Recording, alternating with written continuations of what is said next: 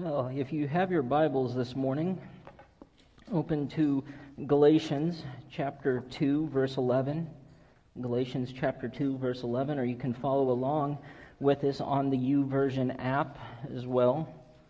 And while you're turning there, or opening up your app to get to Galatians chapter 2, just kind of want to do a recap. Last week we started a new series in the book of Galatians titled Standing on God's Grace. And it's this idea that throughout the book of Galatians we get this picture of what God has done for us, sending His Son for us, and what that means for us. And Galatians is such an interesting book because Paul is writing to a group of people who are struggling with this decision from being in the grace of God, standing in the grace of God, to going back to a former way of living, a former structure that lacked freedom, really.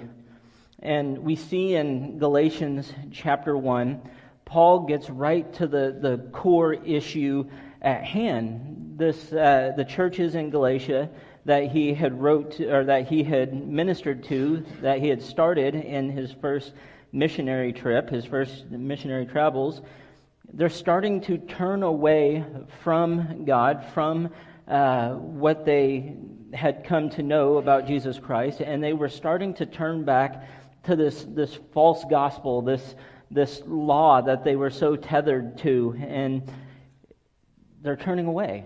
They're turning away. And so Paul gets right down to the issue. You guys are being persuaded by a false gospel. And we talked about a little bit how today the church is kind of starting to see these false gospels creep in.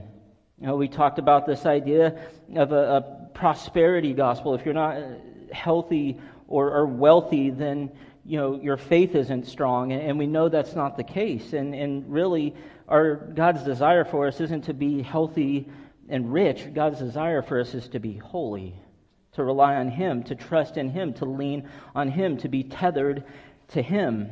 And we talked about some of these false ideas, this idea that we have to be happy all the time. That's what God wants for us to be, is just happy all the time, and that's not the case. Again, He desires holiness from us. And then we talked about Paul's background, his story. He was a very well-educated man in the law. He was a Pharisee to his core. He knew the law inside and out. He was moving up the ranks. And yet on the road to Damascus, he has this encounter with Christ, and it changes his life. And now he's going to go and become a witness to the Gentiles. And we talked about how it's by God's grace that we are where we are. If we've given our life to Him, if we follow Him, when we speak His message, when we tell people about Him, it is by His grace that He has come in and He's changed our lives. He's saved our lives. It is by His grace. And that leads us to where we're going to be this morning. In Galatians chapter 2, verse 11, we see a situation arise. We see a situation come about that's really quite tragic. It's a situation involving a leader in the church, an important figure in the church, and he has started to lead people astray. And Paul is going to address it and help fix this problem, because if they don't, it can lead to a lot of problems. And so that's where we're going to start this morning, is in verse 11. And the beginning of Galatians chapter 2, I would encourage you to read over it. It's more of Paul continuing to state why he has the authority, the ability to speak the words that he speaks. But we're going to start in verse 11 and look at verses 11 through 14 to begin with. And it says, "When Cephas came to Antioch, I opposed him to his face, because he stood condemned. For before certain men came from James, he used to eat with the Gentiles. But when they arrived, he began to draw back and separate himself from the Gentiles, because he was afraid of those who belonged to the circumcision group. The other Jews joined him in his hypocrisy, so that by their hypocrisy even Barnabas was led astray. When I saw that they were not acting in line with the truth of the gospel, I said to Cephas in front of them all, 'You are a Jew, yet you live like a Gentile and not like a Jew. How is it then that you force Gentiles to follow Jewish customs? And so we see that right here at the beginning, he's going to address the problem that he sees. And this has taken place sometime after Acts chapter 15. And Cephas here is Peter. He's talking about Peter. Peter comes to Antioch, and we see this event unfold. He's come to Antioch, Peter has, and he has found that Jewish Christians and Gentile Christians are in fellowship together. And because of what we see in Acts chapter 10, verses 9 through 15, he has this vision of, he's up on Simon the tanner's roof, and he has this vision, and all this food comes down, and God tells him it's okay for him to take and eat, and it's this idea that and Peter's like, well, this is unclean. I can't eat anything unclean. And God says, what I've made clean isn't unclean. And it's this idea that there is no separation in the body, that the Gentile believers, the Jewish believers, there's no separation. The Holy Spirit's going to come to both. The Gentiles are being made clean just the same. And because of this, he feels now like it is okay, after the events of chapter 10, 11, we see he feels like it's okay to eat with the Gentiles. But then here we see some certain men come, Jewish men, Jewish Christians, who knew James. It's doubtful that James gave them endorsement to come and cause a stir or cause problems. But they come in. And because they come in teaching this false doctrine that we saw in chapter 1, this idea of the law, the works, you have to be circumcised in order to be saved, these things that they've come in and preached. And we see here that he starts to get afraid of these people, and he begins to draw back and separate from the Gentiles. Commentator Donald Campbell points out that the verb tense here is an imperfect tense. And why this is important is this means that really what is likely he was doing here is he started to gradually depart from the presence of the Gentiles. Maybe he was eating with them 3 times a day, and then he's moved down to 2 times a day, then to 1 time a day, and then just kind of separated from them.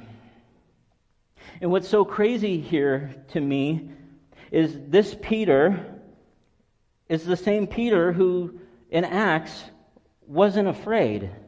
He wasn't afraid. In Acts chapter 11, he defends his actions from Acts chapter 10 when he enters Cornelius' house. In Acts chapter 15, he defends again the fact that the Gentiles shouldn't have this stuff thrown onto them, this law thrown onto them. He defends his actions boldly, and yet here he's afraid. He starts to depart from this group. He starts to listen to this circumcision group, and now this causes a problem. He's becoming a hypocrite. Peter is becoming a hypocrite. By his actions, he is teaching that there are 2 separate groups of believers. There's the Jewish believers, there's the Gentile believers. They are 2 separate people. We should not eat with them. They should not eat with us. There are 2 separate groups. In his actions, he is proclaiming this, and this is heresy. This is heresy. There was one body, not 2 separate bodies. And what's even worse is because of this hypocrisy, he starts to lead people astray. And not just other people. He starts to lead Barnabas astray. And Barnabas knows better. He's been with Paul. He knows everything that's taken place. He should know better than this. But people start to be led astray because of Peter's actions. And now Paul hears about this, and how do you think Paul reacts to this? How do you think Paul is going to feel about this situation? Well, Paul hears about this, and Paul is not happy about this, rightfully so. He's been going and teaching and preaching to these Gentiles, and he had their support in Acts 15 that they don't have to follow this idea of circumcision in order to be saved. They don't have to do that. But now, by Peter's action, by these words from these Jewish Christians, now people are being led astray. So Paul is not happy about it. And so what does he do? He calls Peter out publicly. He doesn't say, hey, Peter, let's go have a conversation, me and you. No, he calls out Peter in front of everybody. And you see, there's merit to do this. 1 Timothy chapter 5, 19 through 20. Do not entertain an accusation against an elder unless it is brought by 2 or 3 witnesses. But those elders who are sinning, you are to reprove before everyone, so that the others may take warning. He had right to do this, and so he calls him out publicly. And he says to him, you are a Jew, yet you live like a Gentile and not like a Jew. How is it then that you force Gentiles to follow Jewish customs? Hey, Peter, you are a Jew. You've been living like a Gentile. You've been eating with the Gentiles ever since Acts chapter 10. You've been doing these things. You've been living like a Gentile. And now all of a sudden, you're afraid of these people, and you start to back away from them, and now you're putting on them these customs. You're telling them by your actions that they need to follow these customs. And he is not happy, and so he corrects Peter here openly. Now, I want to say something here about Peter. Paul is right in what he does. Paul is right for calling out Peter. He could have caused a very, very major, and he does cause a major problem, but it could have been even worse if Paul doesn't step in and say the things he says and what he will say. And Peter was not right in what he does. Peter's not right in what he does. He's not right in his actions. He's not right pulling away from the Gentiles that he has been doing life with. He's not right in his actions for this. But I also think sometimes we have a tendency to look at people, not just people in Scripture, but people in general, and say, wow, that person really messed up. That person really screwed up in what they did. And we sometimes do that with Peter. Peter really screwed up over and over and over again. Peter screws up. He just makes mistakes over and over and over again. What's wrong with Peter? Why can't he get it into his head what he is supposed to be doing? We have a tendency to look at people in Scripture, and not just people in Scripture, and say, wow, you've really messed up. But I think these words from Warren Wiersbe, they sting a little bit. Warren Wiersbe says, before we criticize Peter, perhaps we had better examine our own lives to see how many familiar Bible doctrines we are actually obeying. As you examine church history, you see that even with a complete Bible, believers through the years have been slow to believe and practice the truths of the Christian faith. When we think of the persecution and discrimination that have been practiced in the name of Christ, it embarrasses us. It is one thing for us to defend a doctrine in a church meeting, and quite something else to put into practice in everyday life. Story after story after story after story is out there of people who have left the church because of the mistreatment of staff and the judgment from the people around them. We have pushed people away by our actions, by the things we've done. And so before we criticize Peter, before we criticize others, we have to check ourselves. And you know what? I think Peter gets the point of everything that Paul is going to say to him. I think Peter learns his lesson, and here's what Paul has to say. In 1 Peter, the overall theme of the letter of 1 Peter is the true grace of God. 1 Peter 5:12, with the help of Silas, whom I regard as a faithful brother, I have written to you briefly, encouraging you and testifying that this is the true grace of God. Stand fast in it. Sounds like a man who maybe paid attention. Matter of fact, 2 Peter shows us that Peter was in agreement with Paul's teaching. 2 Peter 3:15 through 16, bear in mind that our Lord's patience means salvation, just as our dear brother Paul also wrote you with the wisdom that God gave him. He writes the same way in all his letters, speaking in them of these matters. His letters contain some things that are hard to understand, which ignorant and unstable people distort as they do the other scriptures to their own destruction. I love what Peter says there. It makes me laugh. Paul says some things in his writings that's hard to understand. I read that. True. But people take that and they twist it. But we see this agreement here that Peter has with Paul, and so we know that Peter listens. It might be wise for us sometimes, before we criticize and critique others, we take a look at ourselves. But then he continues his message in verses 15 and 16. He says, "We who are Jews by birth and not sinful Gentiles know that a person is not justified by the works of the law, but by faith in Jesus Christ. So we too have put our faith in Christ Jesus, that we may be justified by faith in Christ and not by the works of the law, because the works of the law no one will be justified." So Paul here is now going to go into a message. He's going to use what has taken place, and he's going to springboard it into a message that is going, this is kind of the introduction of what we're going to see, the main thrust of the rest of the book, this idea of faith and law and works. And he's going to start it here in chapter 2. And what's interesting here is many people wonder, is he talking to Peter still in this section, or was 14 the end of it? Some believe that the rest of chapter 2 is him talking to Peter. Others believe that he stopped talking to Peter in verse 14. I'm inclined to believe that all the rest of chapter 2 is dealing with Peter. Regardless, he's about to say some things that are very important, things that we need to understand. And so he starts in verse 15 by talking about how him, other Jewish believers, he was a Jew. They had a superior advantage. The Jews were God's people. The Gentiles at one point were not. They had the superior advantage, but here's the thing.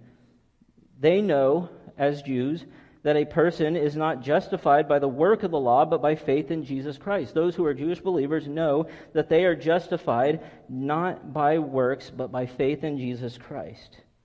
So what does this word mean, justified? What does the word justified mean? It's a legal term, and it means to declare as righteous. If you are justified, it means you are declared as righteous. And this is important because the opposite of this would mean that we are condemned. We are condemned. And so what is it that justifies us? Well, it's not works. It's not things that we do, but it's our faith in Jesus Christ. And so he says, here's the deal. This is the same thing for us. Just as the Gentiles have to put their faith in Jesus Christ, we too put our faith in Jesus Christ, and we too are justified not by our works, but by our faith in Jesus Christ. And he tells them, we have put our faith in Christ Jesus so that we would be justified by faith in Christ and not by the works of the law, because we know the works of the law, no one will be justified. The law will never work. The law cannot save you, and what the law does is it puts this weight of responsibility on you. If you are not following through on all of these things, then you're in trouble. Remember Peter's words, his own words in Acts 15, verse 10. "Now then, why do you try to test God by putting on the necks of Gentiles a yoke that neither we nor our ancestors have been able to bear?" Peter understood in Acts 15 that this law was a noose around their neck. It was a thing that, it was a burden that they could never live up to. And so he continues his message in verse 17 and 18. He says, "But if, in seeking to be justified in Christ, we Jews find ourselves also among the sinners, doesn't that mean that Christ promotes sin? Absolutely not. If I rebuild what I destroyed, then I really would be a lawbreaker." This is a little bit challenging to understand, honestly, these two verses. So bear with me as I try to explain this. So Paul brings this up. Okay, so if I'm justified in Christ, we Jews find ourselves among the sinners. Does that mean that Christ promotes sin? So there was this belief, and what Peter was doing here was telling them, hey, there is separation. You do need to follow these things. And that's what they were preaching with the law. You need to follow these things. But wait a minute, if they're justified in Christ, and they're still sinful, if they're still falling short, even though there's no law now, they're not following law, does this mean that Jesus is enabling the people to sin? And Paul says, no, that's not at all what this is. And so he goes into verse 18. He says, if I rebuild what I destroyed, then I really would be a lawbreaker. So he's telling Peter, listen, you're sinning by wanting to return to this way of life. You're sinning by returning to this law because you've given your life to Jesus Christ. You follow Jesus Christ, and now all of a sudden you're teaching people that it's okay to go back to this legalism. You are trying to rebuild this thing that you just left. Therefore, you are sinning because you are turning your back on God. You are turning away from what has been proclaimed to you. Really here, what Paul is getting at, it's simple. Man, you're telling people that they have to follow the law, and yet you yourself are sinning because you know that the law it can't save you. And everything that's happened, everything Jesus did was for naught, which he will go into further here in just a bit. You would be a lawbreaker to return to legalism. And so he kind of starts to wrap up in verse 19. He says, for through the law, I died to the law so that I may live for God. I have been crucified with Christ, and I no longer live, but Christ lives in me. The life I now live in the body, I live by faith in the Son of God, who loved me and gave himself for me. I do not set aside the grace of God, for if by righteousness could be gained through the law, Christ died for nothing. And this is the counterpoint that Paul is making to Peter here, while Peter, in his actions, is stating that return to this way of living, return to this law. When Paul has to rebuke him for this, Paul is saying he does the opposite. He dies to the law so that he could live for God. Remember, Paul knew the law inside and out. He studied the law. He knew everything about the law. He was educated in the law. And so now he's saying, all that law that I know, that law that I studied, that I spent so much time in, that law, I die to it so that I can live for God. I have been crucified with Christ.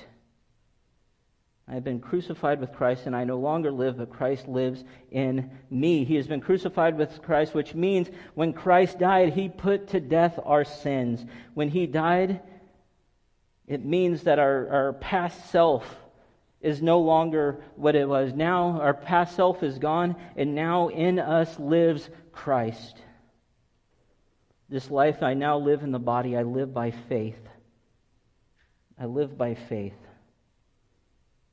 I love this quote by Paul. This life I live in the body, I live by faith in the Son of God who loved me and gave himself for me. This is what it means to be a follower of Jesus. If you are a follower of Jesus, now the life you live is not your own. The life you live belongs to Jesus Christ, to the Son of God. The life you live is for him. The things you do, the things you say are for him. I think that's why James makes it very clear. It's not just faith, it's also works. Because if you believe, then your life should show what you believe in.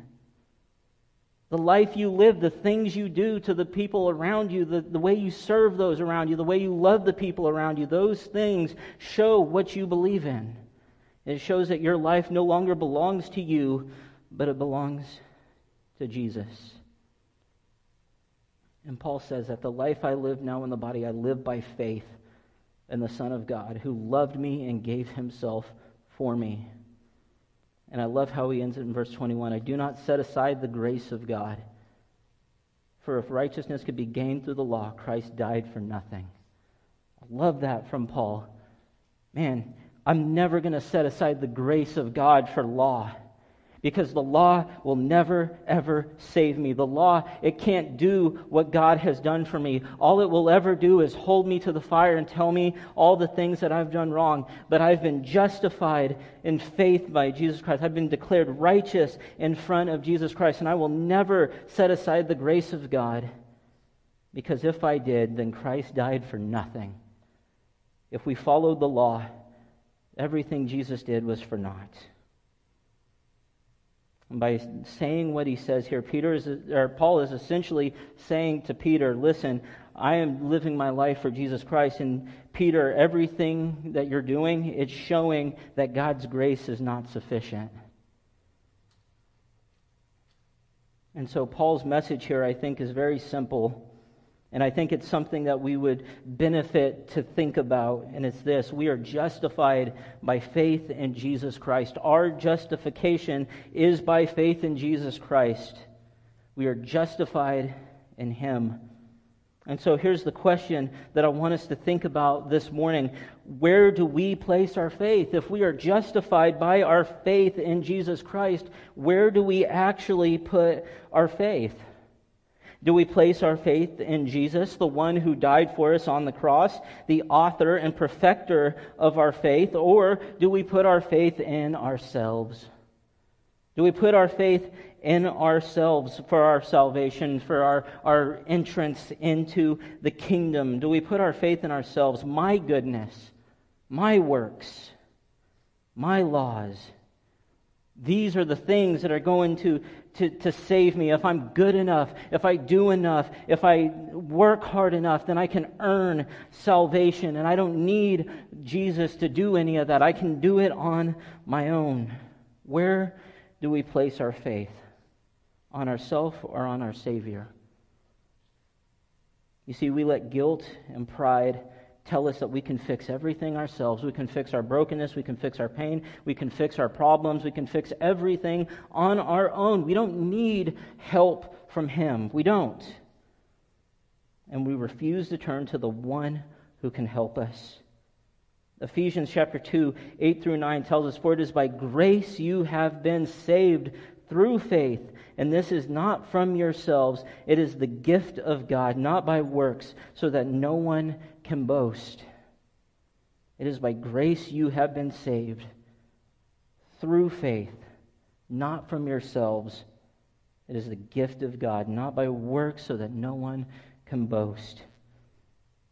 We have grace that comes from the Son of God, and it's nothing that we can do. We can't earn it. We can't work enough for it. There's nothing like it. It only comes through faith. That's it. That's the only way we can get this.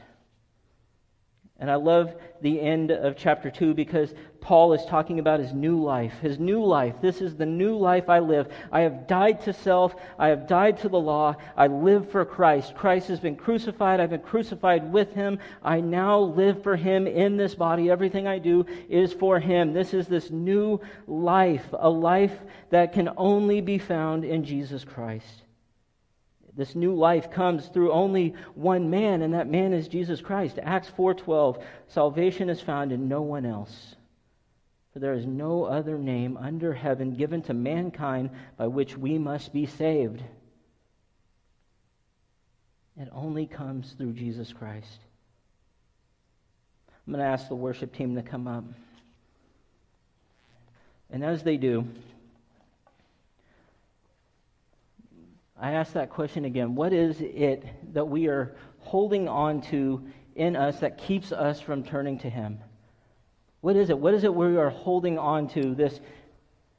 This idea that we are broken and we're torn up and we can fix everything on our own. We don't need Jesus. We work hard enough. We live good enough. We do all these things and we'll be just okay. Instead of turning to the one who can save us. And so maybe you're here this morning and you've never given your life to Him. You're trying to do everything on your own. If you're just good enough, happy enough, work hard enough, you can earn it. That's not how it works. Man, stop trying to do things on your own and turn to Him. Give your life to Him. Put your trust in Him. Put your faith in Him, because there's only one way that we get salvation. It's through Him. Maybe you're here this morning and maybe, like Peter, you've made mistakes. We've all made mistakes. We all fall short of the glory of God. And maybe this morning you need to spend some time just laying those mistakes at the feet of God. And so right where you're sitting, if you want to pray, let those things out to God. Go for it. If you want to come up here and pray, I'd love to pray with you. And man, we are not saved by the things we do. We're not saved by just being good. We're not saved by our works. We're not saved by law. No, we are saved. We are justified. We are declared righteous through Jesus Christ. It's the only way. And are we putting our life and our faith in Him? This morning, if you have a decision to make, I pray that you would do so as we stand and we sing.